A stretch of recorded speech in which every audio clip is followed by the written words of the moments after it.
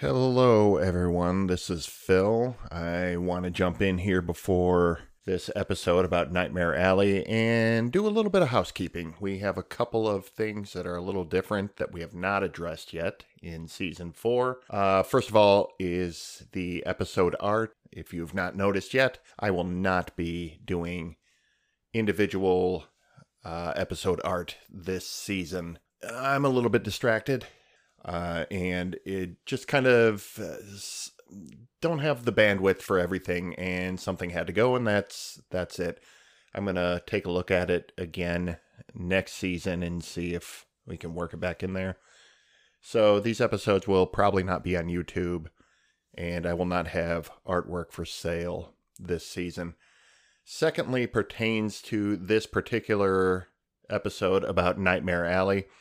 Austin and I had a great discussion. Unfortunately, a technical issue caused by someone in this room who will remain nameless, but his initials are Phil Rude, set up the mic wrong. So we have a little bit of an audio issue in this.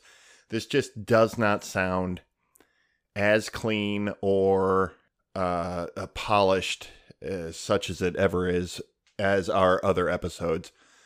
You know, give it a shot. If it's a little too distracting, don't feel bad about not being able to go the distance. I tried to clean it up and level it as much as I could, but I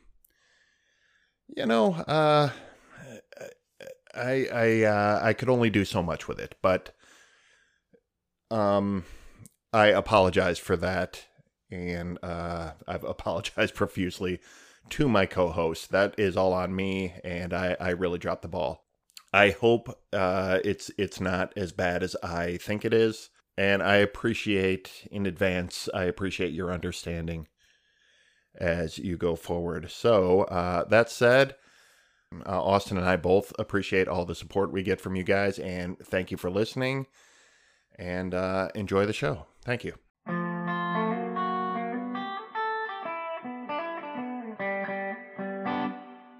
Hello, and welcome to the Picture Show with Austin and Phil Rude. I am Phil Rude, and I am here to show you the wonders of the world. Come on in, ladies and gentlemen. Step right up and listen to us blather on about movies. And I'm Austin Rude. I'll take your tickets, I guess.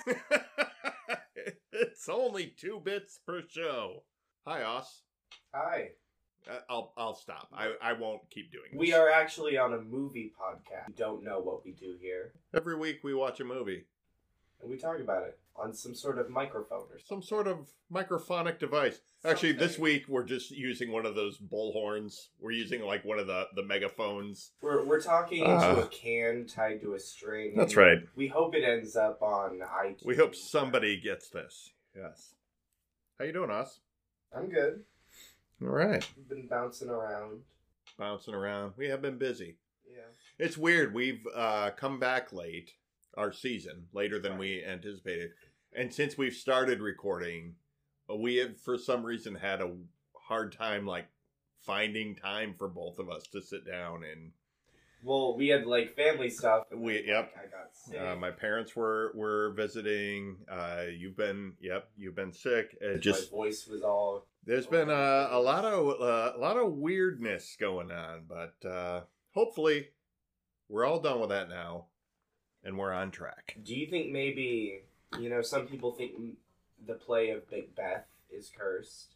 I've heard that, yeah. Do you think maybe the Nightmare Alley is cursed and it's... Is there a new Macbeth movie? There's something related to it going. Yeah. I don't know if it's Macbeth itself or if it's... Like, I know they had Ophelia, which is, like, related to the story in some way. Yeah, I don't know much about Shakespeare, but, the Tragedy of Macbeth, it's the new one with Denzel Washington. Joel Cohen. How about that? That's, like, coming out. It's out. Oh. Yeah, it's, like an Apple TV. I wonder if that is what's cursed. Like, if you're in any way involved with movies. I guess including 8 billion movie podcasts have all been cursed That's by what we'll blame our scheduling by Macbeth, issues on. by the tragedy of Macbeth. Anyway, you want to go first, or you want me to go first about what we've been consuming, what we've watched in the last week or two? Go for it, man. All right, I'm just going to throw this one straight under the bus. Texas Chainsaw Massacre 2022. I watched it. I knew it was going to be bad. I've not heard a single good thing about it. It was really, really bad. Give it to us. It's just a terribly written movie that wants to be the Halloween reboot so badly. And ends up being more like the second movie, Halloween Kills. No, but it's going to go that road if they keep going. Like it. I watch it late at night while I was doing some work, and I just wanted something in the background, and I was morbidly curious about how bad it was. So I turned it on, and then I just ended up basically live tweeting my experience of watching the movie. And I think the one tweet I sent out that sums it up the best is, if Asylum Pictures made a version of the Halloween reboot, it would be the Texas Chainsaw Massacre reboot. They're like the company that does all those fake. They do the knockoff, right, like Transmorphers and so the Da Vinci Experiment or something like that. Like it's all these, but yeah, like it is that. It is the Halloween reboot, in that it throws out all the sequel stuff from after the original Texas Chainsaw Massacre. It brings back the lone survivor, and she's an old woman now. And she's going to have her revenge on Leather. It is beat for beat. It's like this new formula. Yes. That, okay. Yes. We're gonna wipe the slate clean.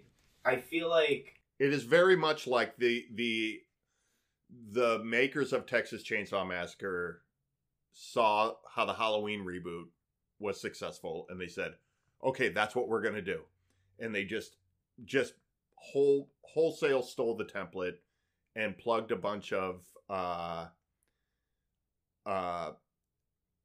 different set of characters into it, and then just hammered out the cheapest, like lamest script imaginable. And that was, and then they got a cast of, I think, largely unknown, with like someone, Elsie Fisher's in it. Right, from 8th grade. From 8th grade. And I think she's sort of like the big... There is like an idea of, we can get someone who's on their way up before, we can still afford her. Right. But it's a different kind of project. So I don't blame her for being in it. I don't blame anybody for being in it or making it. It just is sort of like I think the forces behind it were just way off. You know what I mean? It's like you'd expect a Stranger Things kid in that cast. Yes. Yeah. I really am surprised there wasn't. It reminds me, I don't know if it's the same formula, but it reminds me of that Ghostbusters, The Afterlife. Yeah. I feel like, once again, it's a reboot of this, okay, we're going to do a sequel to the first movie, ignoring the other movies, and kind of center it around this new generation. Right. And still have all the nostalgia for the original fans. Right. Who, yeah, I don't know anything about that Ghostbusters movie.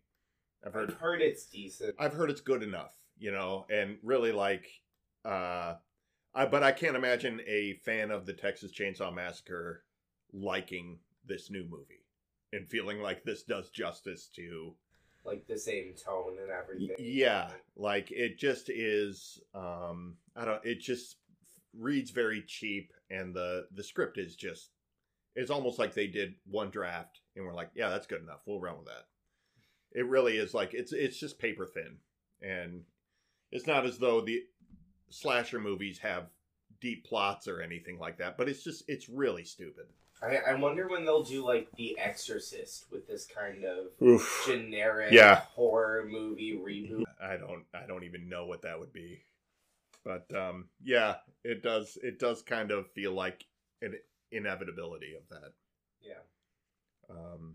But that's it. I mean, You can watch it in MST3K it if you want, but it's not a good movie, and your time is better spent watching other things, I think. Are any of like the sequels to Chainsaw Massacre good? I've never seen I've any heard of that the them. other ones are I've seen equally bad. like there was sort of a reboot around late 90s, early 2000s time. Matthew McConaughey was in one of those, some bigger people before they were like big, you know what I mean? Yeah. Like you knew who they were, but they weren't like enormous the way they are now. And I've seen parts of a couple of those. They've tried to reboot it a couple of times. But I don't really know. I have only seen the original one a couple years ago for the first time. Oh, okay. I wasn't sure. And that, I think, is just a really interesting independent film. It's batshit crazy. And it's worth watching just to see a really sort of interesting movie that was made on the cheap. I would recommend watching the original Texas Chainsaw Massacre. If you've not seen it, your time is much better spent watching that than watching the new one. That makes sense. Absolutely. How about you? What you got this week, Oz? Well, this week there was a lot going on, but I did watch. They dropped the new season of Disenchantment. Yes, I saw that. And I love this show so much. Like, it is a hilarious show, but I just clicked play like on the first episode of the new season, and I had no idea what was going on. I had completely forgotten. The show is so plot heavy compared to like Futurama or even The Simpsons that it's just I didn't remember like Lucy is decapitated, like there's something about beans in hell. I'm like, I don't remember what the last episode was, but I had to go back, so now I'm back on season 1, and I'm just gonna watch all the way through. I've been thinking about doing that as well because I didn't even see the last season that came out. No? I think I stopped somewhere when they got out of hell. They escaped from hell. Yeah, I think that was the second. Yeah, and I think that's around where I left off. And it wasn't out of not liking the show. But now that there's 2 seasons and I can kind of, it's not a year or a year plus between seasons, I'm thinking of going back to the beginning and watching, because it is a really funny and really clever show. I do agree with you. I do enjoy it. I just, for whatever reason, fell off of it. It's a good show, but like it's made in a different way. I Mm-hmm. think it's made in a different time, so like it's very binge worthy. Like they make it so it's paced differently. Yes. Yeah, even like each episode is chapter whatever, and Right. that doesn't restart at each season. Like really, all of this works as one story. It's all the story of like being maturing. Yeah. Basically, but It is. There's a character arc there. She Yeah. is growing as we go. Right. So I think it's fun to watch, but sometimes it's like the time between the chapter updates. yeah, that's what I'm saying. You forget what's going on, so like maybe it's better to just wait and then watch the whole thing together. Yeah. And you get the complete story. It's a good recommendation because, and there are some great characters. Like I love the demon. Lucy. Yeah. And Matt Berry is on that show. He's the boss from the IT Crowd, and he's on the What We Do in the Shadows TV show. Oh yeah, he's like a pig or something like. Yes. And it's just he like plays like this priest that's put in a pig's body. Yes, there's some really like just great medieval tropes, like fantasy tropes that are they put a spin on them with these great characters, and they bring these awesome character actors in to do them, and I just there's a lot of real charm to that whole thing. There's a thing here, like the King Zog, he is without a doubt my favorite character. Yeah. Like he's just hilarious. I almost think he's better than Bender, Ooh. which I think a lot of people would disagree with, but he like goes insane a little bit, and then there's a whole thing with an insane asylum, just Right. like, brutally mistreating people. It's great. Yeah. Yeah. That's a good call. I think I am. I think I'm going to try and start that over again and get caught up and get through the new stuff. Get working. I know. I've got a lot of stuff to catch up on. Barry's coming back on HBO really soon. Have you watched Barry? I haven't. Oh my but God. I've heard Yeah. great things. Yeah, there's time to get caught up. It's a great show. But this week we watched the 2021 dramatic thriller Nightmare Alley, in which an ambitious carny with a knack for manipulating people teams up with a psychiatrist who's even more dangerous than he is. This film stars Bradley Cooper, Cate Blanchett, Rooney Mara, Toni Collette, Ron Perlman, Willem Dafoe, and Richard Jenkins. This film was directed by Guillermo del Toro, who also wrote along with Kim Morgan, and it's based on the novel by William Lindsay Gresham. Talent in a nutshell.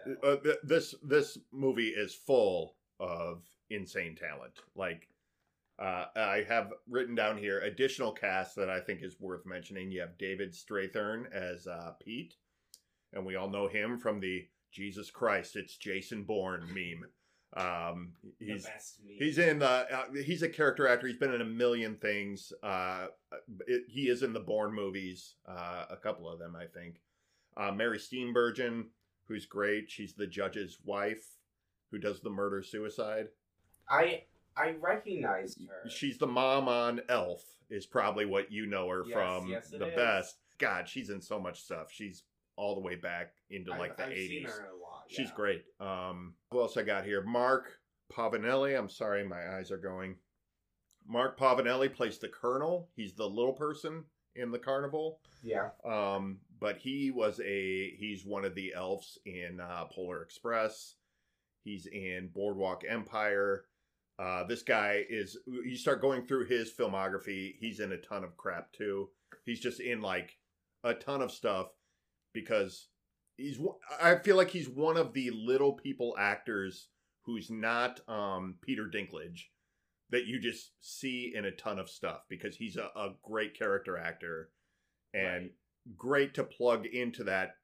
And it's not just like, here's anonymous little person that we needed for this role. It's like, here's this actor that we need to actually put some depth into this little person role. Well, I mean, like in this movie, it is a role that has to be played by a little person. Right. But it is an in-depth character. For the little bit of screen time he has, very much like in touch with like, no, give me my dignity. He's already up there selling himself out as a little person in a freak show. Look at this small person who's a wrestler or something, you know, like, and he has a similar role to that in Boardwalk Empire, where there's sort of like this group of little people who get hired out to be leprechauns for like the St. Patrick's Day. So, and just kind of demeaning. It's very much, there's a whole like side story in one of the early seasons about them being very torn about like, well, it's the Depression. We need work. And, you know, like, and it's just this very kind of surprising story about little people back in the day. And it's just sort of like, yeah, they've always been like treated this way. That really is such like a common story with people like with disabilities being like taken advantage of. Like that's why that P.T. Barnum movie, The Greatest Showman. The Greatest Showman, it's such a good movie, but it's such a lie, and it hurt me so much. That's almost like meta that way, though, because the whole P.T. Barnum everything was a lie. Right. So why wouldn't the movie about him be a lie as well? It kind of, it's like the movie is what he portrayed himself as, but wasn't really. But I think this is like one of the cool things about like watching these old-timey carnival things, like Carnival on HBO is also this way, is that it's like, oh, here's all these people that are freaks to the outside world, and here they are in their world and they're just regular people. Like there's no discrimination. There's no, you know what I mean? Like there's acceptance within that cast. I also this week watched the old movie Freaks, which is on HBO. Right. And I recommend checking that out too, because that's a really interesting movie about carnival people and the weird kind of insular society and what happens when outside people come into that. Yeah. So I haven't heard of that one. I've heard of Carousel though. Yeah, watch Freaks. It's like an hour long. It's Del Toro actually cited that as a huge inspiration to him, like through his whole life. Oh, Like, okay. I'd be curious. That to see that it's a really alone. strange movie. Yeah. But also in this movie, you have Jim Beaver, who played the sheriff. You know, the first time that Stanton like hustles a guy, it's the sheriff coming in. You know that guy. I know you know him from Supernatural. Really? Was he Bobby? I don't know his name. I didn't watch Supernatural. I'm connecting the dots. Yeah. He's also he was the guy who was the gun dealer on Breaking Bad. Okay. And he was a prospector on Deadwood, on HBO's Deadwood. McCallie, he was in our first movie ever on this show. He was in Fight Club. Who was he in this movie? He was the bodyguard of Richard Jenkins. The rich guy. He's also in Mindhunter on Netflix about the first profilers of serial killers. Yep. That guy's great. He always plays like that tough guy, you know what I mean? And I have to shout him out because I love him a little bit more every time I see him. Tim Blake Nelson. I was so surprised to see him at the end of this movie. He's the new carnival boss. That Bradley Cooper goes back to. But I love Tim Blake Nelson, and as I talked about last week, I just watched the HBO Watchmen series, and he's a big player on that. Most of you probably know him as, I think he's Delmar in Oh Brother, Where Art Thou? He's one of the three convicts, and he's Buster Scruggs from the Ballad of Buster Scruggs. But Tim Blake Nelson, he's great. I love that guy. Also, this movie is very new. It's been on HBO for like a month.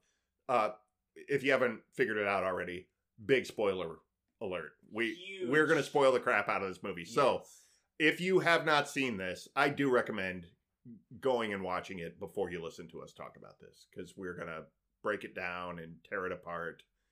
And there's a lot to talk about here. So I don't know any way to talk about this movie without spoiling the shit out of it. There is none. So there's so much interest. I recommend watching the. Let's cut to the end. I do recommend watching this movie to almost anyone. So please go watch this and then come back and listen to us, and then shout at us about what we got wrong. But or don't because yeah, that's right. I want to start with the length of this movie, because it is by definition a slow burn. I would say it's kind of a climb or a rise to extremes, but it takes a while to get there, especially in the beginning. And I think it does such a good job at tone that I didn't notice that. The first time I saw this was in theaters. So, I was like, oh, this movie's kind of slow, but, you're in a theater. Yeah. You're just in for the ride, so you don't really notice if it's taking an hour or 3 hours. So, when I watched it at home, I was, very aware of the time. And I don't think that's a detriment, in case that's not clear. I think it's a very good thing that this movie takes its time and create something. Yeah. I think you also don't notice it because this movie does take its time getting to the end, but it's not as though this movie is slow. You know what I mean? It's long. It shows you a lot of detail. It's almost two movies. It's the carnival section, and then it switches to a completely different setting, a completely different look, and almost a completely different feel. Right. So when he's in the city, it's like the second half of that movie. Really, it's yeah, a different movie. yeah. I think I clocked it. He leaves the carnival at it's about an hour in, and then there's an hour and a half left of him as this great performer. So it's really like the second act, second and forward. third act. Yeah. The first act, it is like almost by definition like the first act is so distinct. It's like, here, we're setting everything up. We're even going to tell you what's going to happen. You're not going to know that we're telling you, but we are going to tell you. And then it's just about, okay, now they're off on their own and we're going to watch these dominoes fall.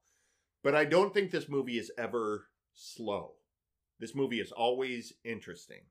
And I don't know if that is due to just making great characters or suspense, or if it is just as simple as Del Toro builds these visually interesting movies, so you're always looking at something interesting, and that sort of keeps you engaged. Right. It's maybe slow is the wrong word then. It's like full movie. It is a slow burn in that it is leading up to something and it doesn't rush to get there.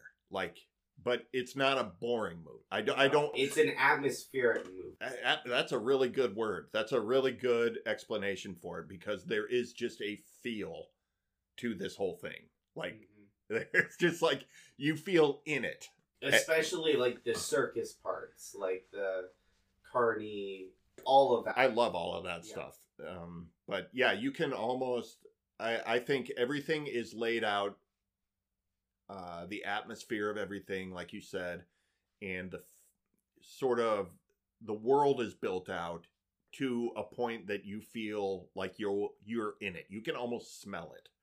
You can, you know what a carnival smells like, and you know that like Willem Dafoe's tent smells like formaldehyde and whiskey and shit, and you know that like the doctor's office smells like probably cigarette smoke and like wood polish, and you know what I mean? Like, yeah, there's all of these, like, everything is so specific, and I think it really does help. I think this is something that Del Toro just does really well,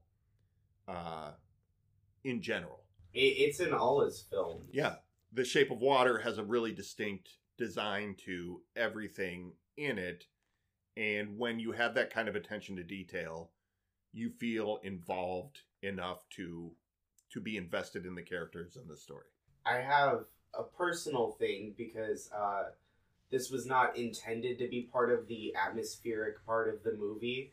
But I did watch this movie in theaters when it first came out. Right. When I was in Canada. Right. So this was my first time in a long time seeing snow. I was inside. It was like actually snowing the night I went to see this in theaters. So I entered the movie theater, and like the second half of this movie, the climax of it all takes place in the snow, and there's something that connected the feeling of those two things, because when I was rewatching it, I felt like the memory of cold wind and snow, and it really added to the movie and like the suspense of it all. Yeah, it is taking place in December, right after Pearl Harbor. I like that is sort of like dropped. It's like slowly dropped into the movie, like it's like a background. It is the background, and it is like, I don't know that there's any importance to it in the symbolically, but it's just sort of like, oh, okay, I guess that's going on here. It's a subtle way to timestamp like the movie. It's never really a thing where like sometimes that's part of the backdrop of like, this is highlighting in these characters like moral similarities, right? But here it's just there. Like, I think it has anything to say about. I think it's mentioned a couple of times, and then when he's at the bus station going after Rooney Mara. Mhm. There's like a lot of men in uniform there. Like it is just sort of like enlistment is very high at this time. You know what I mean? Like so it's but that's it. Like I think it's Willem Dafoe says something like, yeah. "Oh, that guy with the mustache. That guy who looks like invaded Chaplin Germany." invaded Poland.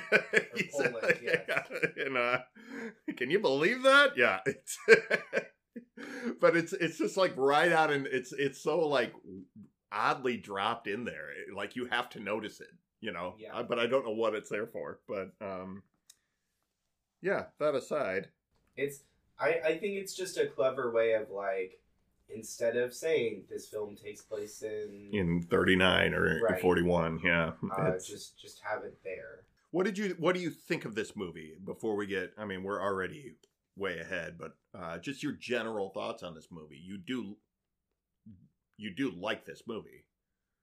Or are you kind of like, this isn't its best. It's interesting, but it's, you know. Well, since you said it is not his best, I do think The Shape of Water is I just love that movie, but it's a great movie, yeah. This movie, it's about like not necessarily bad people. It's like going down a bad path. It's like Sure. kind of that Walter White thing. Or Phantom Thread. Same thing. I mean, where we just talked about Phantom Thread, that sometimes great movies are about people that aren't very good. You know, like... But the Phantom Thread was more about like dysfunctional people, whereas this is more like... Some really well-adjusted individuals. Yeah. They're sick, but our main character doesn't start out that way. He's... Okay. Okay. We The first see shot him of him- dragging a body across the floor and burying him in the floorboards. In the first act of this movie, he is shown to just be a person who has withstood a lot of things. Sure. And he seems very kind. He's so sweet to, like, the girl. I don't remember her name. Just like everything about him in that beginning, and maybe it's because he's not talking for the first 30 minutes of this movie, but I find him to be charming, and I'm like, oh, I see where he's coming from. He's learning trade. Really, it just seems like he wants to find a job somewhere to fit in and just be a part of that. Try to make it for himself. But I don't think he's out to build this big empire the way that ends up being his goal. But I don't think he's set out to be like that. I do think he sets out to be that way. I think he is a manipulator, and he's generally distrustful of people. Molly is Rooney Mara's character name, by the way.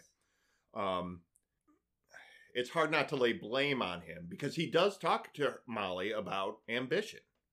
Let's go. I'm learning this thing. He learns how to take advantage of people, which is something he's already kind of geared towards. Right. He knows how to manipulate people and play people to get his own way. I don't think he necessarily is a terrible person. I think he's sort of the victim of abuse growing up with his father, and it's just made him sort of a cold, not necessarily even cold. I don't think it means that he doesn't care about people, but I think he is trying to find an angle to give himself an advantage. I think he's on the look. He's not necessarily setting out to be, a mentalist, but he is looking for something that he can work to his advantage. I feel like he does have ambition, and that he is not above playing people to get his way. Right. He is a manipulator on some level from the very beginning.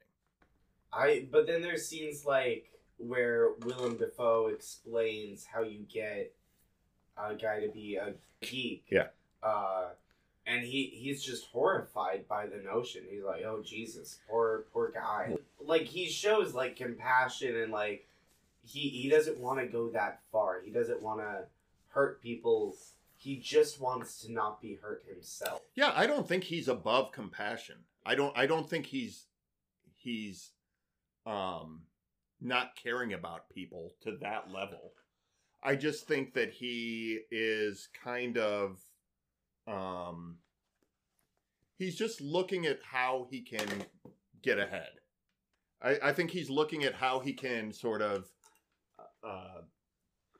get above just, you know, tearing down carnival tents and being a general day laborer. You know, when he falls in with Xena and Pete and they start to teach him how their hustle works, he's immediately like on board with that. And he's like, teach me how to do this. Right. You know, because it's something that he feels like he can apply to, I think, not to manipulate people, but also to get himself ahead. It's a trade that he can learn, is sort of like how to be a better con man kind of thing. That makes sense. It reminds me a little of like in American Gods, Wednesday and Shadow. Mm-hmm. They have this mentor relationship, and it is kind of like teach you how to do tricks, con man, how to swindle your way into this or that. Yeah, he's sort of showing, like, there's I don't remember if it's even in the TV show, but in the book, like, they basically like steal from people coming to take deposit in American Gods in the book. Like, he shows them how to steal from people coming to make deposits at the ATM. You know, like, there's this whole big con that Neil Gaiman goes into this great detail explaining, and Shadow's like, what are you doing? And it's like, no, this is how we get along in the world. And I feel like it is something like that, like where Wednesday is a little more of like a trickster god, but he teaches Shadow how to manipulate people. I feel like that's a little bit of what's going on here. And I feel like Bradley Cooper, like Xena and Pete are show people. Mm-hmm. They're putting on a show. And I feel like Bradley Cooper takes that idea, and I'm going to put on a show, and I'm going to learn this trade. But he starts to apply it towards conning people. Like, more of a broad, he's taking it outside the theater. And that's what the whole second act of this movie is him. He's built a show, a big, you know, he's like a celebrity. He's created like a persona. And now he is taking it beyond the show, and he's applying it for real until he starts to believe it.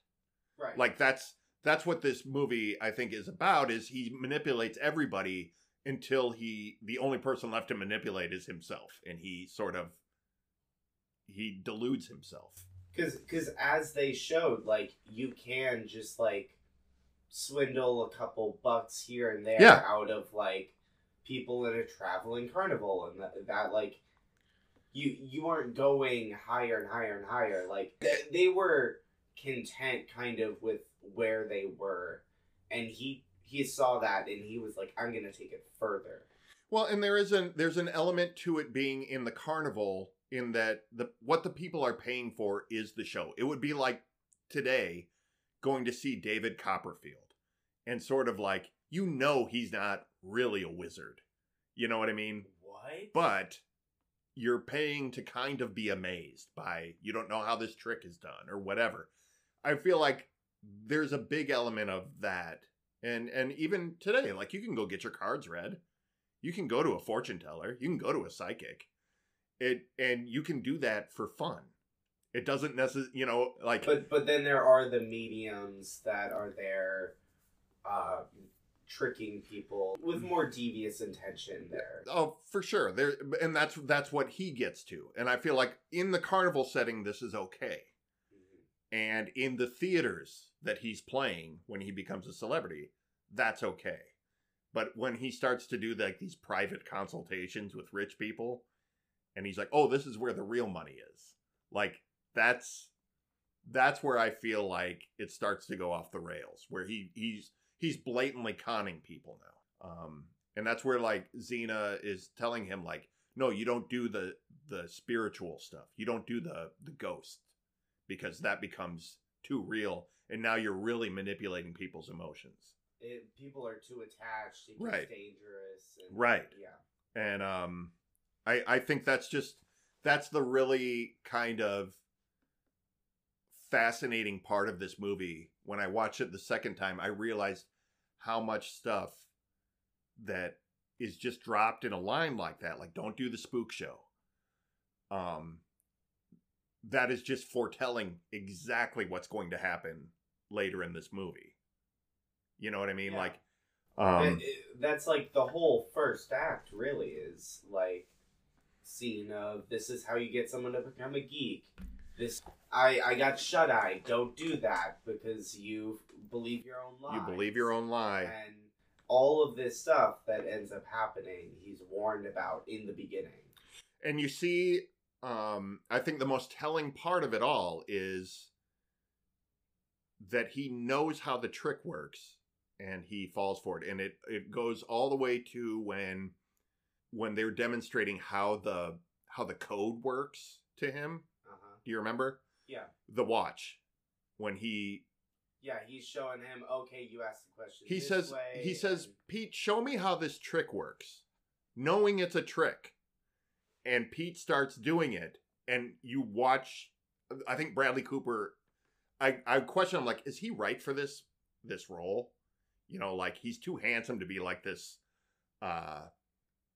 beat up, like poor kid, right? But like, he really, like, his performance, when he starts believing it, you can see him believe it. I think Bradley Cooper's great in this. And when Pete starts doing the watch, telling him about his father's watch, you watch Bradley Cooper get sucked into this. You watch Stanton, he believes it. He knows for a fact that this is a trick. And he believes it. And so you know, I mean, it's just like, it's telling you, yeah, he's going to believe this later. And then we know what's going to happen, and we get drawn in and surprised by the end result as well. Right. You know what I mean? Like, it's like the whole thing is so meta. The movie lays it all out to the point where when Pete dies, that whole scene is foreshadowed. Like, okay, they introduce with Willem Dafoe, here are the two boxes. Okay, this box has the poison. Right. This has the alcohol. Don't do this. Yes. Okay, we're going to go send him to go get Pete alcohol. We're going to show him reaching for the boxes. Cut. We're not going to show you what he Which, right. But you already know. You know. Because you know how it's going to play out. And when you're right about that, you then know that all the other hints that you're picking up on throughout the movie are then going to be rewarded at the end by becoming true. Right. It all falls into place. Everything from his father issues all the way to his self-delusional behavior. It's all foreshadowed. He kills his father, essentially. Doesn't murder him, but... Yeah. You know. He made it happen. But he kills every older male that he has any sort of close relationship with after that. You know, and we just watch it happen. We just watch it happen over and over again. And somehow it surprises you every time, even though you know it's going to happen. It's just like him falling for the trick that he knows is a trick. And I think that's the brilliance of this movie. This movie is beyond smart in that way, that it draws you in and is predictable at the same time. Because you, as the viewer, like, we get shut-eye. We believe him. It gives you the thing that it's telling you it's giving you. The way it's set up, it's like, oh no, he got sucked into this situation and he has to defend himself. But what it really is he got himself into that situation. Right. Knowing he would have to defend himself. And he does it every time. And you, the viewer, who know it's coming, have gotten yourself sucked into it as well. And I think that allows us to sympathize with Stanton, who keeps falling for it over and over. We're doing it the same way, and I think it allows us to sort of empathize with this not great character. Like, even though we know he's doing bad things, the Pete thing, they don't show you which whiskey he picked. You kind of know, but they don't ever blatantly say it until way further in the movie. And then it's just dropped really casually. And then it's more of a question of, did you intentionally do that? Right. And so it's like this kind of thing that you're like, man, he basically just killed a guy to steal his notebook. You know? But you still sort of, I don't know. I'm pulling for him through this whole movie, watching him. Again, it's back to Phantom Thread. Why do I like these characters? Why do I like Paul Thomas Anderson characters? Why do I like Goodfellas? Why do I like mob movies about bad people? Like, because when they're done well, they show you a side of that character that still lets you see them as a person and lets you root for them. And it lets you see you as that character. Yes. Like I can see, oh, there are times when I have shut eye about this. Sure. Like, I don't want to believe that this is whatever. And, like, you can relate to that in a character in a way. A lot of us are in denial of, like, self-destructive behavior that we may. You know what I mean? I have never murdered a carny to get my hands on his trick notebook, but I have had shut-eye in other instances. I knew I was an alcoholic far before I admitted I was an alcoholic. You know what I mean? Like, these things, I think we can all go into our past and sort of find problems that we had and go, that was right in front of me the whole time.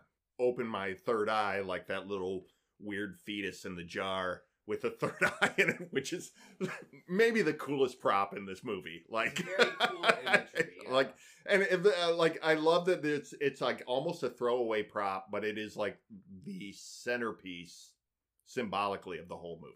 Yeah. Like, have the third eye open, see what's going on. It could almost have its own movie poster to represent that would be great. But yeah, like this little fetus in the jar is what everybody should be, and everybody should aspire to be this thing. But everybody just treats it like it's a throwaway prop. Yeah. You know, like it's so good and so creepy. Let's talk about the ladies in this movie. Women, right? Dames. Lassie Loos. Oh man, you are gay. Those Nancys, am I right? I want to talk about Toni Collette first and foremost because I love the way this movie treats her character. Is that Molly?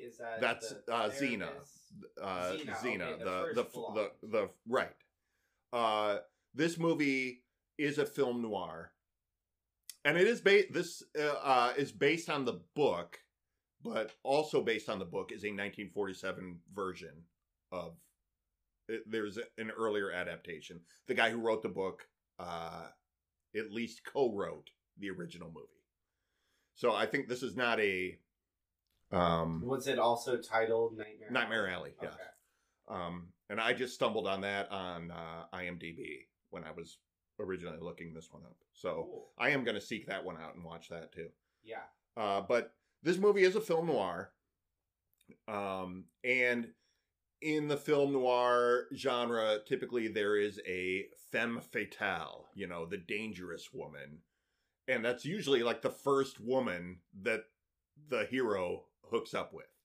And Toni Collette is completely played like she is going to be the femme fatale of this movie.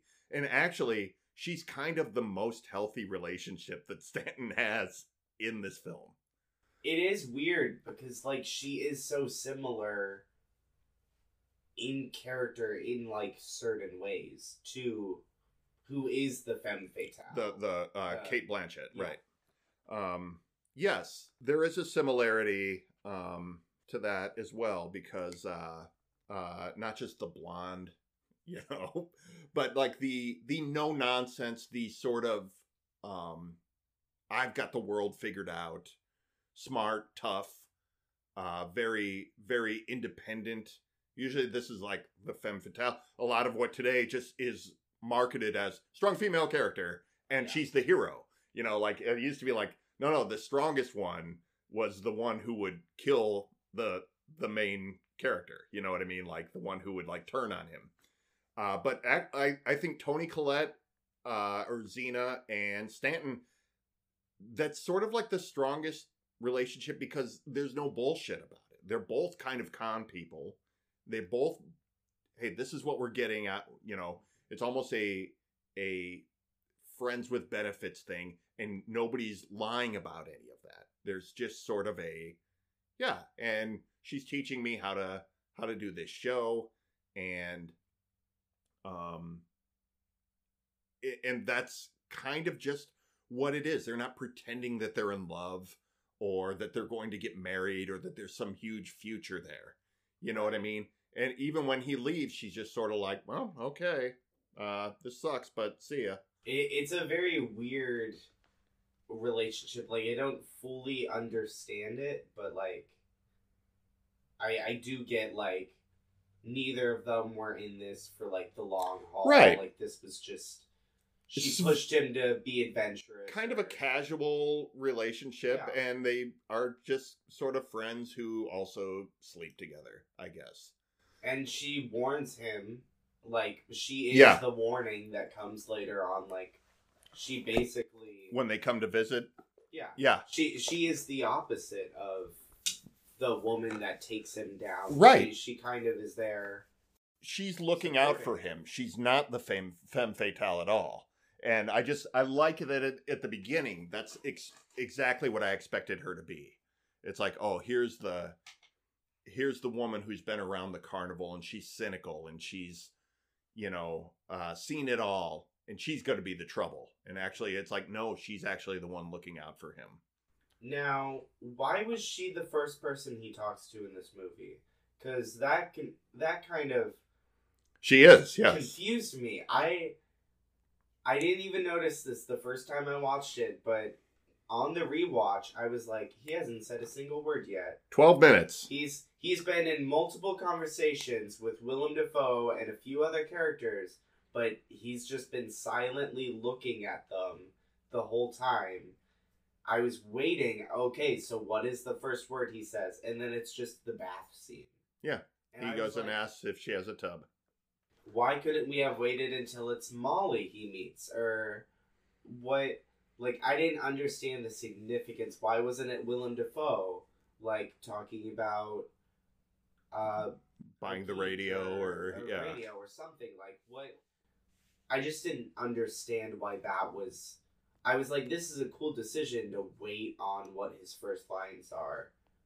Weird choice on what it actually was. I don't know. I don't know that what his first lines were had any significance, or just that he was silent for so long. That was the important part. He had a secret. He had killed his father and burned the house down. And, he's just carrying that secret with him. That's what I took it as. I think it was less about him asking if he could take a bath and more about, yes, he's just sort of carrying his shame around with him. And he does that until Willem Dafoe basically is like, nobody here cares what you did or where you come from. Like, kind of just tells him this is a place where you can start over. Yeah. And I kind of think Willem Dafoe is grooming him to be the next geek at that point. Like, do you think... I feel like he was grooming him to take over his job. Like the whole, oh, you don't have to care around me. You don't have to pretend to care around me. Like, and letting him in on his secrets. That I think that was part of like the friend, because I think when it changes for him is he offers him whiskey and he's like, no, I never drink. And he's like, oh, I'm not going to be able to turn this guy. And maybe he like realizes, oh, he's smarter than I thought he, like this guy's more resourceful. He wasn't the target that he picked. I think at the very beginning when he says, I'll buy that radio from you and I'll give you a hot meal when we get to the next. I think that was him sort of like scouting. He's like, this guy's a drifter and a loser. So I'm going to scout him. And I kind of wonder if, I'm just thinking of this now, when he tells him about how he turns a geek, like later on in the movie, I wonder if part of Stanton's reaction is, oh, he was trying to do that to me. Like I was the target of the next geek. Like, oh, Jesus. How close like, did I yeah. get? And I wonder if he realizes that or not, because I don't know, because he's super blindsided at the very end. Like, I don't know. I didn't clock that. Well, it looks like I'm gonna have to watch this one more time. All right, clear out 3 hours. That's 3 hours well spent. It is. It's 2.5. It's not quite 3. You did mention though that this is adapted from a story from a book, a novel. Yeah. I didn't clock that the first time, but I did this second time when everyone from the first act from the carnival shows up in the city, and it's like the reunion kind of scene. Mm-hmm. I was like, this feels weird because we just kind of saw them. I was like, this feels like something that was written into a movie. Like, because maybe they moved to this different setting, so you don't normally see the characters from the old setting. So, I don't know. It just stuck out to me, and I was like, oh, this feels like it was adapted from a book. And I was like, no, that doesn't make sense. This is Guillermo del Toro's movie. And then I was like, oh, actually, it's both. Yeah. Yeah, I think that would have seemed weird to me if there wasn't a purpose to it. Like having Xena give him the cards and be like, see, this is wrong.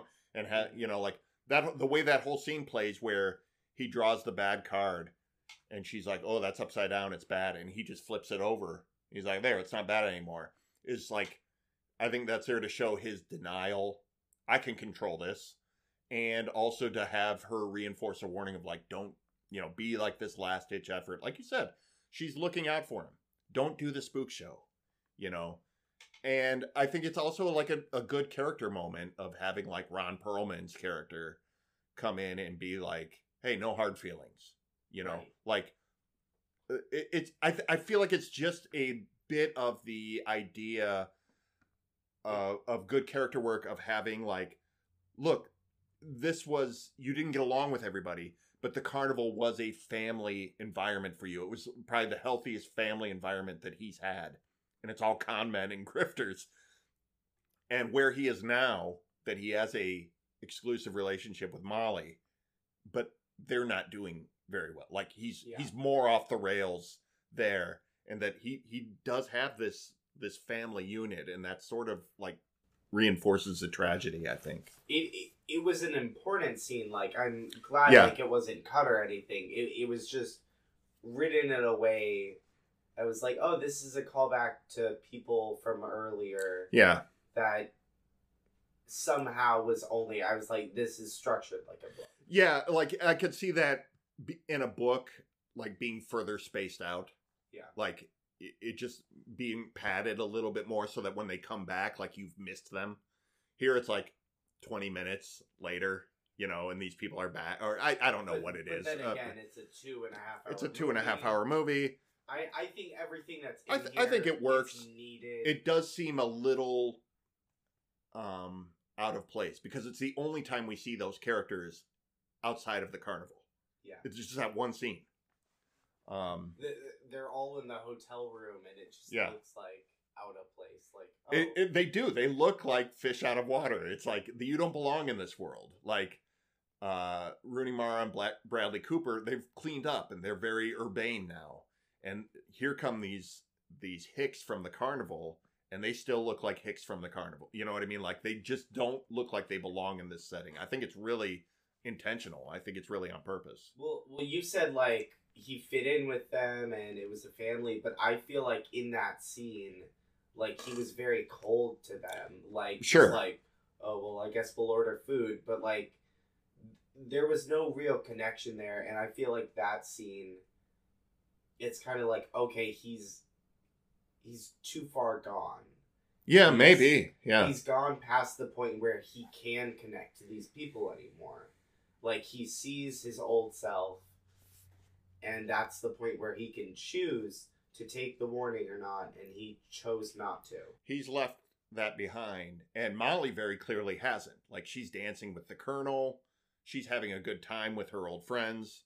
You know what I mean? Like, and you kind of understand, like, Molly was in that environment for far longer than he was, and this is like her actual family. Right. You know, so yeah, there's a real sadness to that relationship. It's so sad. And when Molly finally like realizes it and leaves him Yeah. behind, like, and he's still so delusional. Yeah. She slaps him and he go, "What did you see? They were gonna hurt us. They were gonna hurt Yeah. you. That I manufactured, where I made you when you were uncomfortable, Right. dress up like someone's Like dead lover. it's Like- crazy. Are you hearing yourself?" But he's fully delusional in that scene. Do you think that relationship was ever solid, or were they just using each other to lean on while they left the carnival? I don't know. I think he genuinely loved Molly, but I don't think he ever let her in. I think he like just admired her as this thing of what she represents, of like carny life, of like hope, Like like this little innocence, maybe. Yeah. Yeah. And so he sees that and he wants her, but like he never really made an effort to connect.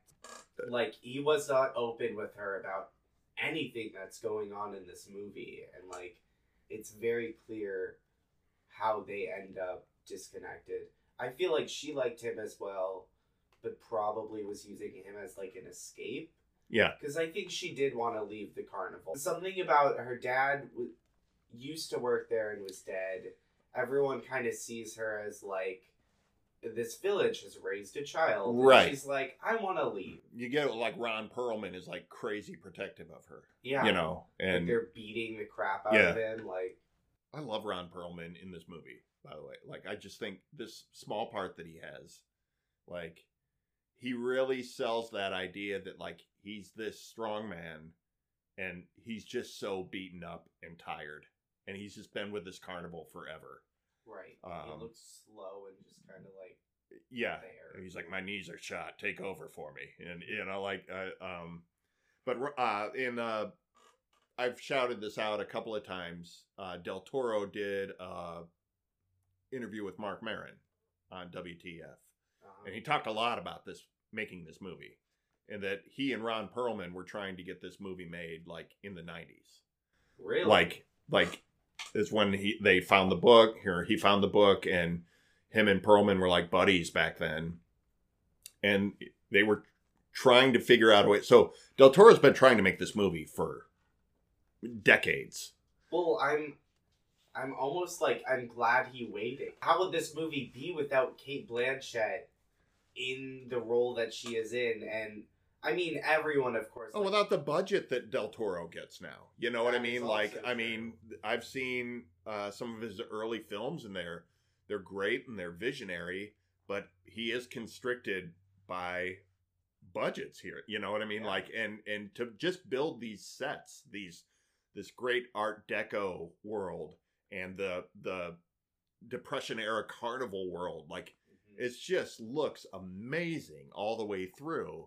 He's at the point now where he has the money. He can get things done. Yeah, absolutely. It is one of those things where it's like I'm kind of the same way. I'm glad it took this long, and that he was able to see this through the way he originally intended. Let's talk about Lucifer. Let's talk about the devil, because I think that is what this movie very largely is is talking about. You think this is a fall from grace? I think that's exactly what it is. I think Stanton. I think that's foreshadowed. The funhouse where he goes to find the geek at the very beginning is made to look like hell. Like that funhouse is so cool, man. The funhouse was cool, and there was imagery there, but I saw it more as like this is of the time they're using. Like, I disagree with you on there, like, because who's God in this scenario? He's not the golden child that like fell. He is the golden child who fell. He fell because he became blinded by his own ego, and challenged every authority figure that he encountered. Like I talked about, every male authority figure he murders them or turns his back on them or challenges them in some way, to the point where he is messing with things that he can't control. And you can say that fate and the universe and all of this stuff is also, in its own way, God or a higher power. And he's challenging that and trying to control it. And that's his fall. I think the funhouse made me think of this. I don't know if that's intentional or not, but him walking into hell, walking into the funhouse and being like cast in shadow and all of that stuff, like he's essentially entering this darker side. Even though he comes from a place where he killed his father or allowed his father to die, whatever. He's going even darker now, where he is sort of like his own ego is out of control. And that was the downfall of Lucifer, was trying to take over heaven because his whole, right. But also, like, he burns his father's house down, and they keep going back to that imagery of the flames coming up from the floor, or sometimes it's playing in reverse and the flames are going down into the floor. It is all, I feel like there is a hell connection to that, and I feel like Stanton kind of represents the same thing as the story of Lucifer in the Bible. Interesting. I didn't pick up on that imagery, but I see the connections there. Yeah, I don't know if it's intentional or if it's just something I'm filling in. Well, it's there. I just focus more on the literal, like, this is a story about manipulation. Like, sure. Do not manipulate people. Like, you lose track of. It all reads the same. Yeah. It's not like, oh, this is an extra level. It's like, no, it's saying the same thing. Right.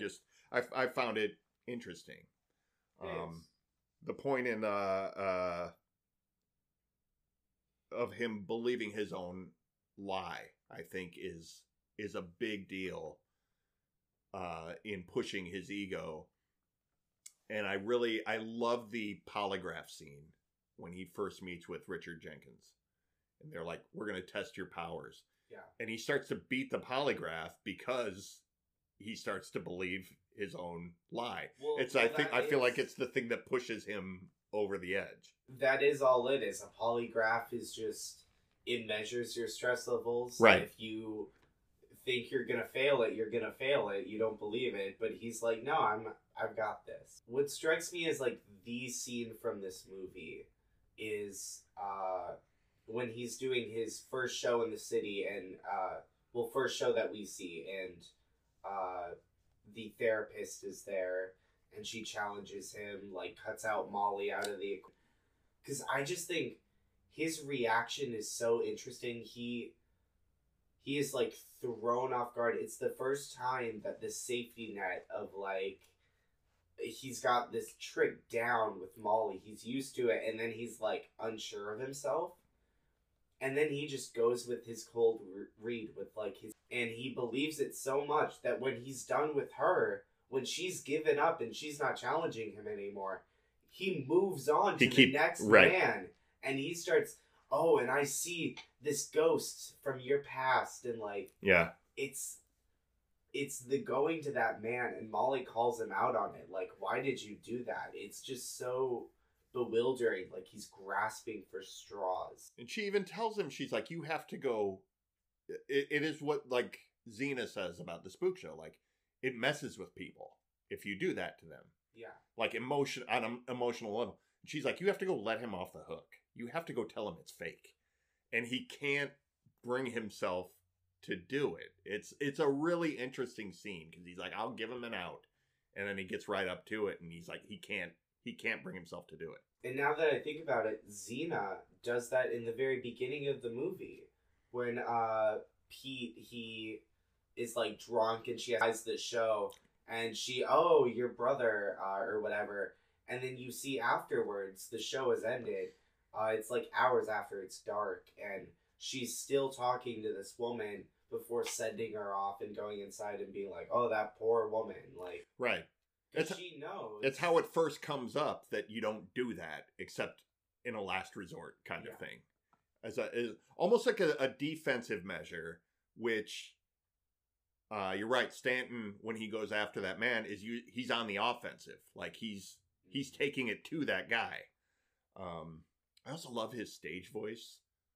Like like he has like a persona on stage. He's like, yes, I'm sensing. It's just like this real nasally, old-timey voice. I think it's hilarious. I think it's just like an old-timey stage voice.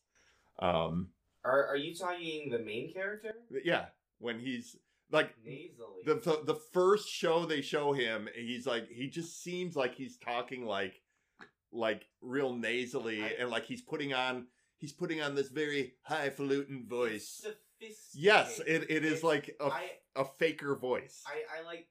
I think of like Nikola Tesla, like just maybe because the suit, like he's trying to sell something and stuff, but like I don't know. It's a weird. It's part of the character. He's like very clearly a character.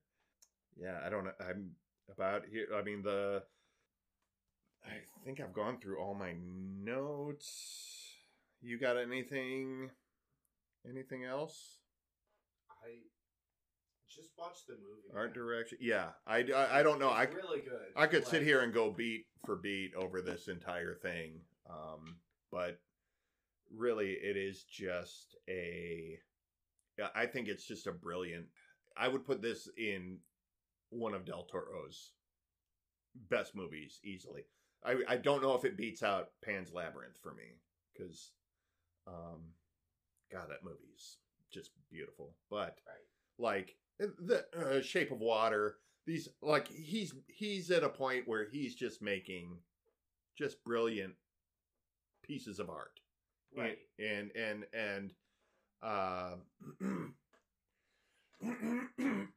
sorry, but yeah, this definitely this movie got a hook in me, and it could just be because it's new to me, but yeah, I love this movie. I think it is a straight up masterpiece. It's just such a good ride to go on. Like it's a really good story, and you really have to be there for it. And can we talk about like critical response to it? Because I feel like there hasn't been much. I feel like everyone was like, like creepy circus vibes. Okay, like I guess. Are you talking about critics or audience? I guess audience, because critics, I'm sure, are like, this is good. I hope so. I hope they see that it's good. But like, general audience, like just people online talking about it, I haven't seen much praise for it. Well, you know, I think there is something. This is where Curmudgeon Phil comes out. I think there's something to the idea that audiences aren't going to watch a movie that isn't a franchise movie anymore. So they need to make Nightmare Alley 2. They need to make this a part of an expanded universe. Rotten Tomatoes has this at a 79% for critics and a 68% of audience. Okay. Take that with a grain of salt. It's Rotten Tomatoes, and I think 79% is a little bit low for this, but I do think it's just one of those things that, like, I don't think this is going to connect with people on a mass level, because I think, and I kind of think that's Del Toro in general, is it's a little dark, a little noir, and like some people just don't like that vibe. Like, they don't want to connect to that, if that makes sense. Yeah, I think that makes sense. I think this is part of what his last movie suffered from, is supposing it's a, everybody talks about Shape of Water. Oh, it's the one where the girl bangs a fish, and it's like that is not what the movie is about. Mischaracterization. That is a blatant misread of what that movie is, and a oversimplification about one tiny plot point in that film. Like, you could say that about Splash, the Ron Howard Tom Hanks movie from like the 80s. This, and I think people do make a snap judgment on that. But I also just see this trend happening where if something is not attached to a major franchise, it doesn't get the studio push, and it doesn't get as long a run in theaters, and people just in general don't pay that much attention to it. I don't hate that franchise movies are out there. I hate that that's all that people will give their time to. I think there's a lot of people who just don't see anything that isn't thrown out by Disney and Warner Brothers. The thing is, I don't know, like, what the solution is to that, because, like, we all gravitate towards things we're familiar with. That's why, like, if it's not a franchise, it's okay, it's this director or this actor, like, sure, we all find things, okay, this is what we connect. And I feel like now there are a lot of movies like this that are just a one-off movie, and I think they're found, but I just don't think they're found right away. I don't think there's a lot of movies that are one-offs, and I think a lot of stuff that's getting greenlit is just franchise stuff. I think the one-offs are getting to be more and more the exception, and that's, I think, the trend that it's worrying to a lot of people. Well, that is a problem, yeah. If you go through the top 10 of the box office for, like, the last, since, like, let's say 1980, and just go through the list, what happens is around, like, the late 90s, and then increasing, you start to see numbers in there. You start to see Toy Story 2, right, such and such 3. And then by the time you get up to about the mid 2010s, it's everything in the top 10 is either a reboot or a sequel. It is a franchise nostalgia grab, something. And it's gotten really odd to me, where I think more and more original material like this, like Shape of Water, like Pan's Labyrinth, these are just sort of getting, like you said, people aren't talking about this, or people are writing this off, and it's just sort of like, I find that a little alarming.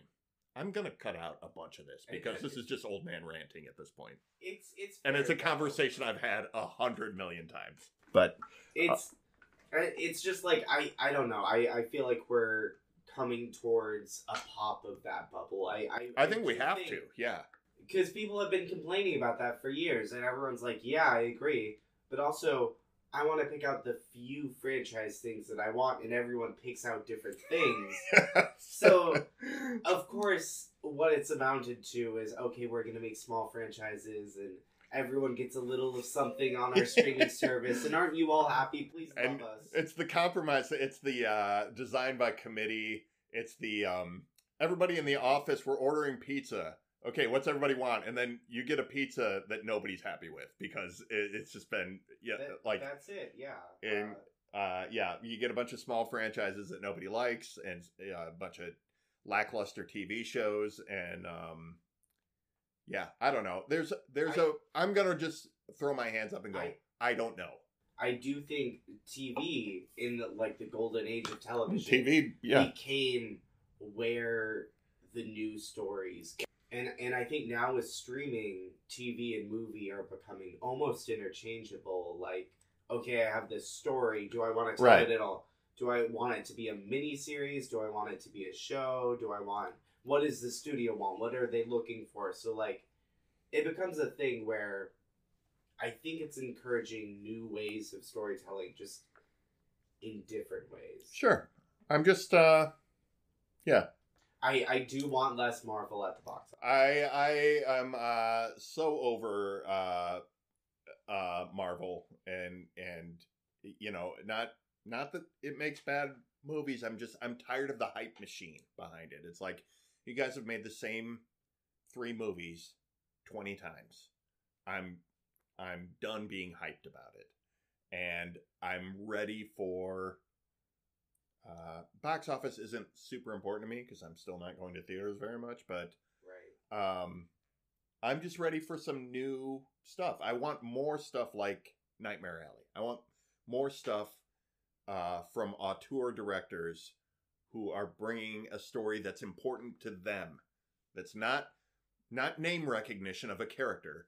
It's an important story that I want to tell, and that's what I want from my filmmakers. All right, now that I'm done with my old man moment, thank you for indulging me. You're welcome. Anyone who's still here, we have a couple of shout-outs for you. Us, what do you got today? Oh, yes, we do. My shout-out is a TikToker. His account is his name, speak words now, is Kyle Schwab. And he is a programmer, a video game designer. And I just think what he's doing on his profile is really cool because what he has is this, like, free, like, open source video game that he is building with people's suggestions and feedback. Anyone can go download the source material for his game and start playing it right now, and it's like this tiny little, like, square pixely. It's like 8-bit game. It looks like I'm looking at it right now. But yeah. In the past couple of weeks, I've seen. Okay, I'm adding boomerang to this game. I'm adding this tool, this bomb. Now cool. There's enemies in the game, and so you get, like, his thought process. You get. How does this work? I went through several iterations, and now this is what you can do on the game. Play how you want. And I just think it's a cool project. Yeah. It's like a group project we're all working on. So. It's like the GIMP. You know the GIMP? No. It's like Photoshop. It's like an open source version of Photoshop. Oh, where you keep changing the picture and it gets sent off to the next person? No, it is like a piece of software. It's like a Photoshop clone, but people can add to it. They can add features to it. Filters, brushes. I've never heard of that. Effects. Yeah, it's free. It's freeware. It's like Photoshop. It's just not as... It's very clunky. It's not as easy to use. But the idea behind it is it's freeware and it's open source. And if you have the ability to add maybe some preset brushes or something to this and you want to, you can download it, you can add to it, you can re-upload it, you can submit stuff to it. Right. And it becomes like this community thing. It's the Wikipedia model. Yes! So, yeah, I just thought that was cool to see that being done with video games. That is cool. What do you got to shout out? I have an author. This is Allie Welch, and her Twitter handle is @AllieWelch, ALYWELCH, and her website is alliewelch.com. I'm shouting her out because she is in this movie. She's in Nightmare Alley. She's an extra in the bus station. The camera kind of just... It glides over her. So she's in there. Oh my god. You have to kind of freeze frame, but she is in there, and it's one of those things where I'm like, okay, like, that is insanely cool. Like, I would tell everybody I was in this movie. Yeah. Even you had the chance to interview one of the stars of this movie. Kidding me? Alexandra has a novel coming out later this spring or early summer. It is called A Better Me. So keep an eye on her accounts for that. I was in a short story anthology, and Allie was in my group. We edited each other's stories and gave feedback and stuff like that. And she wrote a story called Alpha. It is in the Deception Writing Block anthology. And it's a great short story. She's really cool. She and her husband, Michael, both, I know them a little bit. And they're both writers. They're both really cool people.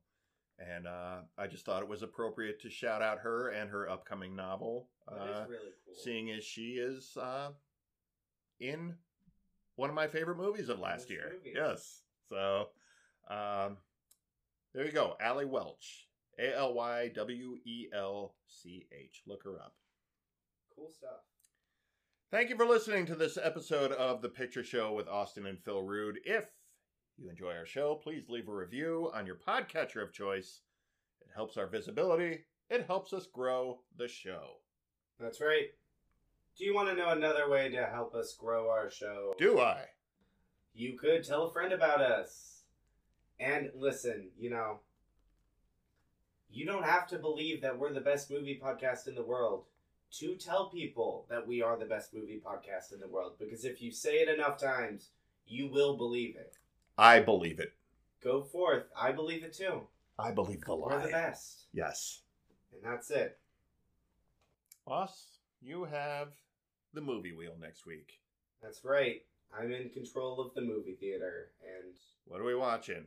I'm putting on Marriage Story. Ooh, there's something uplifting. Well, Adam Driver's awesome, so... He is. That's the moral of that Cool. story. Will this be our second Adam Driver movie? It would have to be more than two. It seems like it would be, but I think that's it. Logan Lucky. Yeah. And this. I'll have to look that up before next week, but I've not seen this yet. Have you? Have you watched it? I did watch this, but I got interrupted, and so it's one of those movies where... Oh, just like The Marriage. That's right. I stopped halfway through, paused, meant to come back, never came back. So I have no idea how it ends. I know he punches a wall or something. All right. So I want to... I don't know. I want to finish this movie. Okay. Because it is a good movie. So. All right. Yeah. Cool. Marriage Story next week. Join us. Social media. What do you got? I have a Twitter. You can find me at austin.n.rude or Old Who Review. Old Who Review. I am philrude.com, at philrude on Twitter, at philrude75 on Instagram, and you can buy me a coffee. ko-fi.com/philrude. I am slowly migrating everything I have for sale over to there. There is a shop there. You can buy my latest project, Mo, Myself, and I. You can buy the physical book or the PDF there. And I will have original art there. And you can make small donations over there. I will welcome them. It is couched in small donations, this site, ko-fi.com. Check it out if you haven't. Where it's sort of presented as buy me a coffee. And I will tell you, if you donate to mine, there is a better than average chance that it will actually pay for coffee. No, but if you want to, that is kind of, I will still have philrude.com. I'm starting to move more things over there instead of launching a Patreon or keeping a 9 other a digital store over here and a physical store over here. I'm going to try and put it all over there. So ko-fi.com/philrude. that is where you'll be able to find everything. Ko-Fi? Ko-Fi or coffee. Now I lost my place. That's it. Us, you want to read the credits? Yes. We did it all ourselves. There you have it. We'll see you next time on The Picture Show. See ya.